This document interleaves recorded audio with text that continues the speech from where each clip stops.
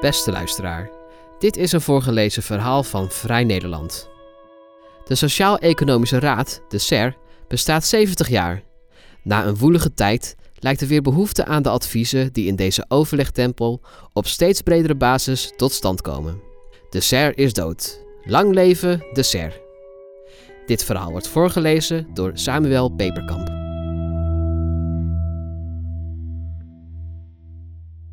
Als de polder een religie is, dan is het gebouw van de Sociaal-Economische Raad een van haar belangrijkste tempels. D66er Alexander Rinoy-Kan gelooft heilig in de polder. Al verliepen zijn jaren als voorzitter bij de SER van 2006 tot 2012 behoorlijk moeizaam. Zo beschrijft hij in zijn memoires Bordjesduiken, ervaringen van een optimist. Het stormde destijds hard in de polder. Werkgevers en werknemers die in de SER moeten samenwerken, kwamen er maar niet uit en er werd openlijk gerollebold over belangrijke thema's, zoals het ontslagrecht en de verhoging van de AOW-leeftijd. Een SER-rapport, opgesteld door SER-deskundigen, kreeg niet het stempel van de SER omdat de werkgevers in de SER woest waren dat de hypotheekrenteaftrek in het document ter discussie werd gesteld. Er was, kortom, weinig reden voor een gezellig feest toen de poldertempel aan de Haagse Bezuidenhoutseweg in 2010 60 jaar bestond. Aan alle kanten werd getwijfeld aan de toekomst van het instituut. Toch bleef de voorzitter geloven in de polder, de volgens hem wereldwijd unieke combinatie van sterke economische concurrentie en hoge sociale solidariteit. Rinoy-Kan schrijft: Het blijft ironisch dat Nederlanders dat als enige ter wereld saai en vanzelfsprekend vinden. Dat is het niet en dat wordt het nooit. Dit jaar wordt de SER, de belangrijkste adviesraad voor regering en parlement bij sociaal-economische vraagstukken, 70 jaar en de tempel staat er een stuk florissanter bij. Rinoy-Kan bekijkt het van een afstandje, zegt hij nu bescheiden aan de telefoon. Wat ik weet, lees ik in de kranten. Daarin lees ik dat de SER meer te doen heeft en dat is een goed teken. De SER doet weer mee. Sterker nog, de 33 opperpolderaars in de overlegtempel stralen volop vertrouwen uit. Zeker nu er na een 10 jaar durende, stroperige expeditie door de polder sinds juli dit jaar een pensioenakkoord ligt. Spuiden de gerespecteerde leden 10 jaar geleden nog het liefst anoniem hun gal over elkaar heen, nu lijken ze, op een enkeling na, dik tevreden over de overlegeconomie en de adviezen die daaruit voortkomen. De werkgevers, werknemers en kroonleden, de wetenschappelijke experts bij het SER, produceren gevraagd en ongevraagd gewichtige rapporten en adviezen. Over diversiteit, zoals het verplichte vrouwenquotum, over biomassa, zoals luchtvervuiling door open haarden en barbecues, en over een verkenning voor de toekomst van de zorg. Na de uitbraak van de coronacrisis nam de huidige voorzitter van de SER, Mariette Hamer, het initiatief voor een denktank. Vanuit de sociale partners opperde ze het plan om met de crème de la crème van adviserend Nederland om de tafel te gaan. In mijn beginperiode moest ik echt nog wel de boer op, vertelt Hamer, die in september 2014 aantrad. Ik heb een uitgebreide ronde langs het kabinet en de Tweede Kamer gemaakt met de vraag: wat kan ik voor jullie betekenen? Het ging een tijd moeizaam in de polder, maar ze weten ons weer te vinden. Dat het huidige kabinet met 4 partijen een krappe meerderheid heeft, werkt zeker mee. Hamer voegt toe: er is behoefte aan draagvlak voor beleid in de samenleving. In 2010 woei die wind anders. Het kabinet Rutte trad eind dat jaar aan en dat betekende weinig goeds voor de polder. Gedogen PVV toonde zich sowieso wars van overleg in de achterkamertjes met werkgevers en werknemers. Maar ook bij regeringspartij CDA, doorgaans geen vijand van de polder, werd smalend gesproken over de zogenaamde sociale paters. De VVD was ook al geen natuurlijke bondgenoot. Wie komt erop voor de belangen van de buitenstaanders? Vroeg het liberale Kamerlid Mark Rutte in 2007 tijdens een debat over het ontslagrecht, de mensen die niet aan tafel mee mochten polderen. Het zouden juist de werkloze jongeren, vrouwen, ouderen en allochtonen zijn die veel baat hebben bij een versoepeling van het ontslagrecht. Maar welke vakbond zal die inbrengen aan de onderhandelingstafel? Zo ontstaat, stelde het oppositielid destijds, het beeld van een kabinet dat niet het algemeen belang voorop stelt, maar zich laat leiden door deelbelangen. De gouden jaren van de SER waren de jaren onder de Paarse kabinetten, waarin grote hervormingen werden doorgevoerd na unanieme adviezen vanuit de SER. De hervorming van het zorgstelsel, de werkeloosheidswet en ook de flexibilisering van de arbeidsmarkt. De politiek kon simpelweg niet zonder de SER. Oud-premier Kok zei daar later over in NRC: als een kabinet ingrijpende systeemveranderingen wil doorvoeren, is het enorm belangrijk om maatschappelijk draagvlak te hebben. In liberale kringen werd wel ambivalent gekeken naar de polder. VVD-corrivee Frits Bolkestein droeg Nijenrode-econoom Eduard Bomhoff in 1996 voor een VVD-zetel in de SER. Dat was opmerkelijk, aangezien Bomhoff, die later minister werd namens de LPF, toen van de Partij van de Arbeid was. Bovendien had hij de polder eerder een collectie lobbyisten genoemd die een vorm van corporatisme voorstaan waar je als democraat van moet gruwen. Hij muntte de term sociaal-economische rem. De benoeming werd tegengehouden door een getergde Kok. De afgewezen Bomhoff zei daarna in de Volkskrant: ik ben tegen de verplichte adviesrondes van de SER. Die zijn nu afgeschaft. De SER kan niet veel kwaad meer doen. Het was een leuk debatforum voor me geweest. Tot 1995 was het kabinet bij wet verplicht om advies in te winnen bij de SER voor alle sociaal-economische besluiten. Maar daar werd dus een streep doorgezet. Dat is de facto machtsverlies voor de Kamer en een versterking van de positie van het kabinet, waarschuwde SER-secretaris Ronald Gerritsen destijds in Trouw. De Kamer had nu immers niet langer de verzekering dat zij in de regel kan beschikken over extern sociaal-economisch advies. De volksvertegenwoordigers zelf zagen het afschaffen van de verplichte adviesrondes juist als een versterking van de positie van de SER. Het kabinet zou de SER niet langer kunnen misbruiken om politieke problemen te parkeren, was de gedachte. Het zou een einde maken aan de lange, stroperige route die dilemma's aflegde door de polder. Maar in 2007 verstopte vrijwel iedereen in de polder, inclusief de politiek, zich diep in de loopgraven, waardoor gevoelige politieke problemen weer in de ijskast bleven. Op tafel lag bijvoorbeeld de versoepeling van het ontslagrecht. Werkgevers en werknemers hadden tot 3 keer toe bijna een akkoord bereikt, maar werden door de achterban steeds weer teruggestuurd naar de onderhandelingstafel. Ook vanuit de Stichting van de Arbeid, het informele broertje van de SER, kwam een verdeeld advies. Regeringspartij CDA wilde het ontslagrecht versoepelen, maar dat was taboe voor die andere coalitiepartner, de Partij van de Arbeid, met vice-fractievoorzitter Hamer die het woord voerde op dit dossier. Na heel veel politiek gedoe in Balkenende 4, toch al een kibbelkabinet, beet minister Piet Hein Donner van Sociale Zaken in het stof. VNO-NCW-voorzitter Bernard Wientjes beloofde het woord ontslagrecht niet te laten vallen en zo verdween het probleem in een la onder een serie andere problemen. De voormalig voorman van de werkgevers lag 13 jaar later hartelijk om die belofte, maar voegde direct aan toe dat het ontslagrecht intussen, na jaren lelijk geruzie, inhoudelijk echt wel is versoepeld. Al vindt hij de juridische kantjes aan de regeling als werkgeversvoorman wel vervelend. Maar er zijn stappen gezet omdat werkgevers en werknemers een gezamenlijk doel formuleerden. Daarover zegt Wientjes: uiteindelijk vonden we elkaar erin dat flex minder flex moest en vast minder vast. Je wilt als werkgever niet in ingewikkelde constructies terechtkomen, maar ook niet in de Amerikaanse maatschappij van hire and fire. Eigenlijk, constateert Wientjes optimistisch over de polder, zijn we in het midden wel vaak met elkaar eens, maar die uitwerking is best wel lastig. Die uitwerking, soms tot op de komma, moet komen vanuit vaak totaal tegenovergestelde belangen. Van werkgevers en werknemers en van de politiek. En die zijn onderling ook vaak verdeeld. midden- en kleinbedrijven versus grote bedrijven bij de werkgevers, vast versus flex bij de werknemers en al die partijen in de politiek. En dan hebben we het alleen nog maar over de traditionele belangen.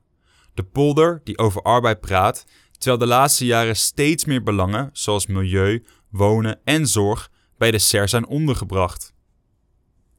SER-voorzitter Hamer ziet het als haar missie die luiken te openen. Ze zegt: wanneer het Binnenhof advies van ons wil, dan moeten wij zorgen dat we de samenleving erbij halen. Ze noemt als voorbeeld het advies over kinderarmoede. Daarvoor is niet alleen met de wetenschap gesproken of met gemeenteambtenaren. Ze zegt: wij spraken juist ook met de kinderen zelf en hun ouders.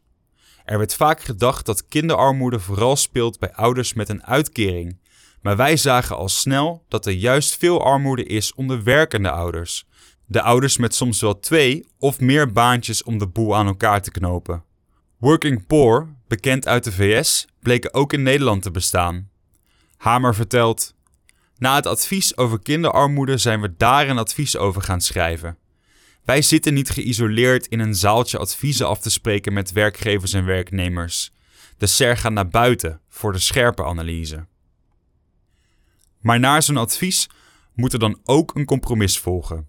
De SER is in 1950 opgericht om vertegenwoordigers van de bevolking te laten meepraten over het overheidsbeleid. Dat er nauwelijks wordt gestaakt in Nederland en dat conflicten worden opgelost aan de onderhandelingstafel kent een lange historische achtergrond. De fundamenten voor onze overlegcultuur zijn al 1000 jaar oud, vertelt Maarten Prak, hoogleraar economische en sociale geschiedenis aan de Universiteit Utrecht. Met zijn collega Jan Luiten van Zanden schreef Prak in 2013 het boek Nederland en het poldermodel, waarin de geschiedenis van de Nederlandse overlegcultuur wordt uiteengezet. De wortels liggen in de hoge middeleeuwen, toen nieuwe sociaal-politieke structuren ontstonden.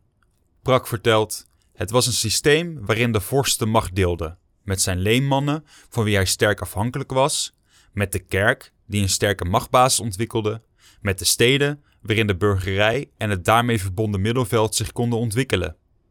We zijn opgegroeid met overleg, zegt Prak. We weten niet beter. Het systeem is natuurlijk ook gevoelig voor kritiek. Wat gebeurt er allemaal in die achterkamertjes? Je kunt alleen niet alles voor de bühne uitvechten. Je moet geven en nemen.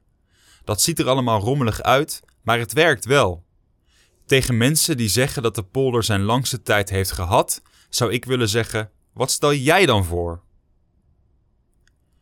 Oud-werkgeversvoorman Wientjes zegt: alle grote akkoorden beginnen altijd in de vertrouwelijkheid van de achterkamer. En als er dan iets wordt gelekt, wat jullie van de pers altijd graag willen, dan lekt vaak degene die het akkoord wilt opblazen. Een lek om erachter te komen wat de buitenwereld van iets vindt, of om via een omweg de publieke opinie met je mee aan de onderhandelingstafel te krijgen. Wientjes vertelt: als werkgevers en werknemers echt een akkoord willen, dan blijft alles geheim. In 2013 is er heel lang in het geheim onderhandeld over het sociaal akkoord. Op zondagen, op een locatie ver van Den Haag, zonder dat er ooit iets uitlekte. Dat sociale akkoord, het zogeheten Mondriaan-akkoord over de toekomst van de arbeidsmarkt, dat onder de vlag van de Stichting van de Arbeid werd gesloten, werd warm omarmd door het kabinet Rutte II, van de VVD en de PvdA. Het beeld is vaak dat sociale partners ruziënd over straat gaan. In zijn boek omschrijft Rinoy Kan zijn eerste stappen in de polder in de jaren 90. Toen als voorzitter van de VNO, destijds nog zonder de NCW.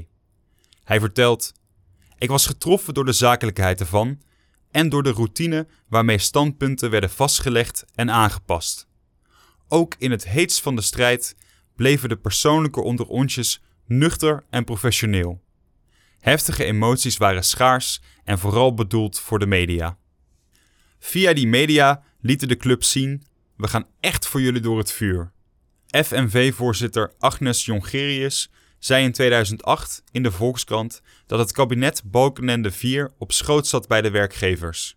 Prompt werd de premier in de Kamer ter verantwoording geroepen door Femke Halsema, destijds fractievoorzitter van GroenLinks. Balkenende verzuchtte: In zo'n proces van verkennen en aftasten breekt er altijd wel een moment aan dat de publiciteit wordt gezocht. De ene keer door de werkgevers, dan weer door de werknemers. Het valt mij van de geachte afgevaardigde mevrouw Halsema eerlijk gezegd wel een beetje tegen dat zij via de media zo snel tegen de bal aantrapt die haar voor de voeten wordt gelegd. Hij had ook wel een punt. VNO-NCW-directeur Kees Oudshoorn erkent dat het schaakspel ook via de media wordt gespeeld. Hij zegt: zo werkt dat nou eenmaal aan elke onderhandelingstafel. Naar de buitenwereld laat je soms andere geluiden horen dan je binnen uitspreekt. Naar de media stappen kan soms je positie versterken, andere keren juist uithollen, omdat je dan je plaats aan de onderhandelingstafel verspeelt. Het is onderdeel van het spel, maar uiteindelijk gaat het toch om de knikkers. Nick van Holstein, SER-lid namens vakcentrale VCP, vertelt: de media kunnen een verstorende factor zijn, maar ook een signaal geven van: als dit zo doorgaat, is de uitkomst voor mijn achterban onacceptabel. Die achterban, die zelf niet aan tafel zit, is cruciaal. Zo sloot Jongerius in 2011 te snel een pensioenakkoord met Wientjes, waardoor de FNV-achterban ging steigeren. De grootste bond van de vakcentrale voerde actie tegen het zogenaamde casinopensioen, dat op tafel zou liggen, en keerde zich tegen Jongerius. Het betekende bijna het einde van de FNV en het einde van Jongerius als vakbondsvrouw. Maar een zwakke vakbeweging is ook slecht voor de polder in het algemeen, zeggen de werkgevers. Wientjes vertelt: ik ben een groot voorstander van sterke vakbonden. We pamperen ze niet en het is geen weke, kleffe boel. Maar de vakbonden creëren, net als de werkgevers, een countervailing power, een tegenmacht. Harde en felle discussie hoort bij het overlegmodel. Als de vakbonden niet meer zouden bestaan, dan speelt de SER ook geen rol meer. Terwijl dit model tussen werkgevers en werknemers uniek is in de wereld. Het is de moeite waard, is mijn persoonlijke opvatting, om daarvoor te vechten. Rond 2011, en ook de jaren daarvoor al, stokte de polder. Niet alleen het pensioenakkoord was een bedreiging, over vele onderwerpen werden de belangengroepen het maar niet eens. Kroonlid Marco Wilke schreef in 2009 op de website van Binnenlands Bestuur: al jarenlang produceert de Sociaal-Economische Raad unanieme adviezen aan regering en parlement. Gemiddeld zo'n 8 stuks per jaar over de meest uiteenlopende onderwerpen. Een soepel lopende compromismachine, zo lijkt het. Totdat het over de core business gaat. Modernisering en ontslagrecht? Vergeet het maar. En draagvlak voor aanpassing van de AOW? Het was tijd, concludeerde hij, om de SER ten grave te dragen. Wilke zegt: de meeste burgers zijn steeds minder bereid om welk ongerief dan ook te accepteren. 3 jaar daarna verklaarde de algemeen directeur Nick-Jan van Kesteren van VNO-NCW, de werkgeversclub, de polder op sterven na dood in NRC Handelsblad. Hij akkerde destijds al 20 jaar door het poldermodel, maar maakte, in zijn eigen woorden, nu de meest fundamentele crisis mee. De reden? De oorlog binnen de FNV over de verhoging van de AOW-leeftijd. Sinds 7 jaar, zei Van Kesteren, was er geen enkel belangrijk advies uit de SER gekomen. Hij zegt: dat ging over het bekorten van de WW van maximaal 5 naar 3 jaar. Sindsdien is er niks meer gebeurd. NRC maakte zelf wel een kanttekening bij het pessimisme voor de buren. Het schreef: de SER is sinds de oprichting in 1950 vaak doodverklaard. Ervaren polderaars weten, de SER komt altijd terug. Het is als eb en vloed. Dan is de SER weer uit, dan weer in. Momenteel is het instituut weer hip. Althans, voor Haagse begrippen. De SER is dood, lang leven de SER. Rinoy Kan schrijft in zijn boek: Mark Rutte is geen vriend van het poldermodel. Maar zijn kabinetten wisten de weg naar het SER-gebouw en de SER-voorzitter, als het uitkwam, de laatste jaren moeiteloos te vinden. Hoogleraar Prak zegt: dit is echt een polderkabinet met 4 partijen. Kijk alleen maar naar de ideologische verschillen tussen D66 en de ChristenUnie. Die worden afgedekt met compromissen. De SER heeft ook de agenda verbreed. Dat begon onder Wiebe Dreyer, voorzitter van 2012 tot 2014. Hij moderniseerde het instituut en haalde er allerlei nieuwe clubs bij, buiten de traditionele tafelgenoten. Dreyer vond dat de SER achterliep op bepaalde thema's, zoals verduurzaming. Zo werd hij de drijvende kracht achter het energieakkoord, waarbij werkgeversorganisatie VNO-NCW zonder vakbonden het gesprek aanging met de milieuclubs. Enkele onderhandelingen vonden plaats in het Hol van de Leeuw, op het kantoor van de werkgevers in de Malietoren. Bernard Wientjes noemt het een enorme stap dat organisaties zoals Greenpeace erbij waren. Volgens hem een echte actiepartij die tekent. Dat is wel echt polderen 3.0. Toch waarschuwt Wientjes ook voor een te grote verbreding. Hij zegt: als je de polder wilt omtoveren tot iets waar alle mogelijke belangengroeperingen kunnen aanschuiven, dan krijg je een soort derde kamer. Dat moet je niet willen, dan verlies je aan kracht. Paul de Beer, hoogleraar arbeidsverhoudingen aan de Universiteit van Amsterdam, vraagt zich af hoe representatief de SER nog is. Dat is al een probleem bij de traditionele achterban. Want ook al roepen de polderaars zelf dat de bonden met zo'n 1,6 miljoen leden in totaal een grotere achterban hebben dan alle politieke partijen bij elkaar, hun ledental krimpt en vergrijst snel. Bovendien voelen flexwerkers en ZZP'ers zich slecht vertegenwoordigd. En werkgevers worstelen met steeds grotere en internationale bedrijven. Een bedrijf met een hoofdkantoor in Shanghai trekt zich immers weinig aan van de sociale akkoorden in de Nederlandse polder. En dan komen daar bij de SER ook nog allerhande belangengroepen bij. Soms met wat leden, soms helemaal niet. De Beer zegt: het is problematisch als sociale partners moeite hebben om tot akkoorden te komen over de dingen waar ze juist voor zijn opgericht en ondertussen dingen roepen over zaken waar ze niets over te zeggen hebben, zoals het energiebeleid. De SER loopt bovendien het risico door de politiek te worden gebruikt om allerhande problemen te parkeren. Zo verzocht PvdA-staatssecretaris Sharon Dijksma van Landbouw in 2015 VVD-prominent Ed Nijpels onderzoek te doen naar een duurzame veehouderij. Dit stuitte op weerstand in de Kamer omdat het landbouwbelang volgens het CDA en de VVD niet in de onderzoeksclub was vertegenwoordigd. Het onderzoek werd vervolgens onder de vlag van de SER geplaatst, omdat daar ook de werkgevers en LTO Nederland in zetelen. Nijpels bleef, nu als kroonlid, voorzitter van het onderzoek en kwam in 2016 met een advies. Slechts de duurzaamste bedrijven, 30% van het totaal, zouden nog in aanmerking moeten komen voor financiële overheidssteun, was de aanbeveling. Die werd omarmd door het kabinet.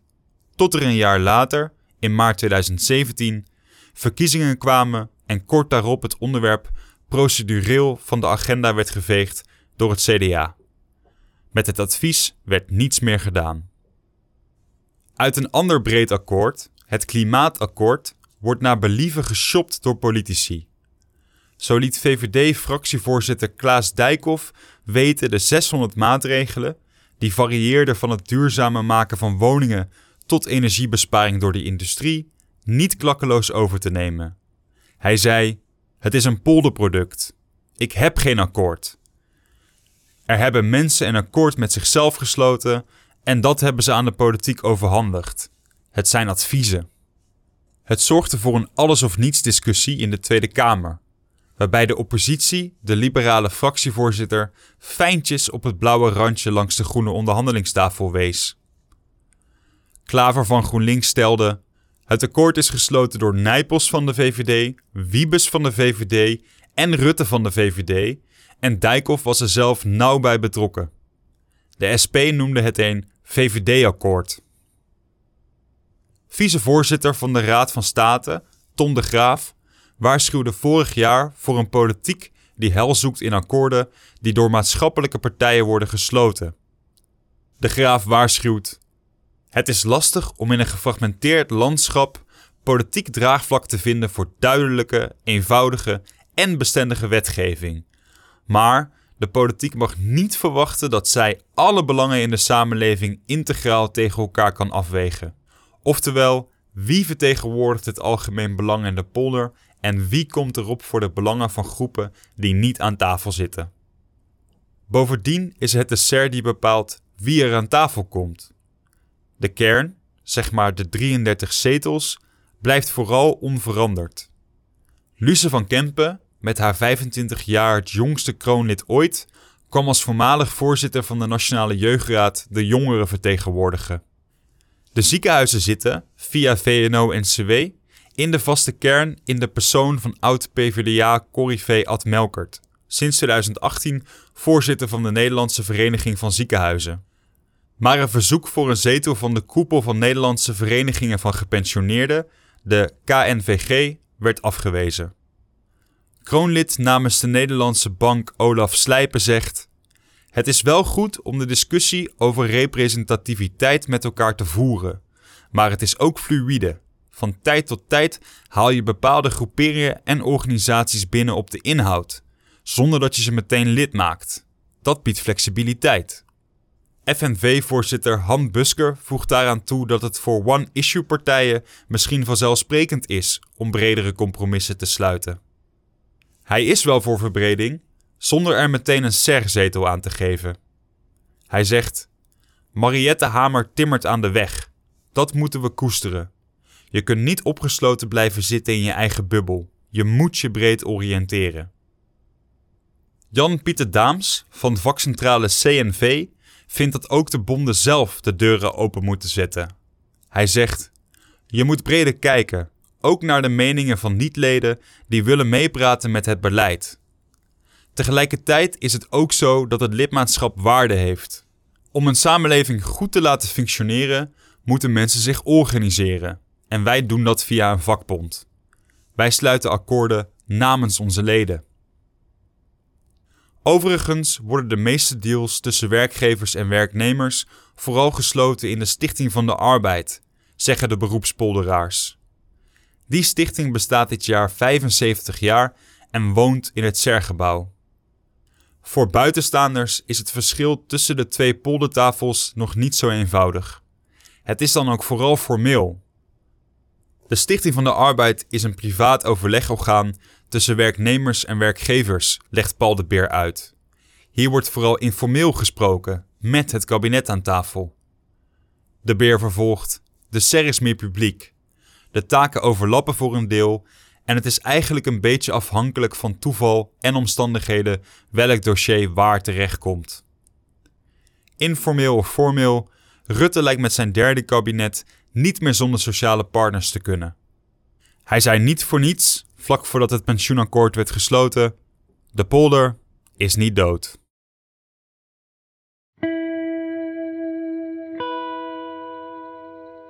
Voor haar trouwe luisteraars heeft Vrij Nederland een speciale actie. Een half jaar Vrij Nederland online voor maar €15. Kijk voor de actie en de voorwaarden op vn.nl/podcast. Wil je vaker een voorgelezen verhaal van Vrij Nederland beluisteren?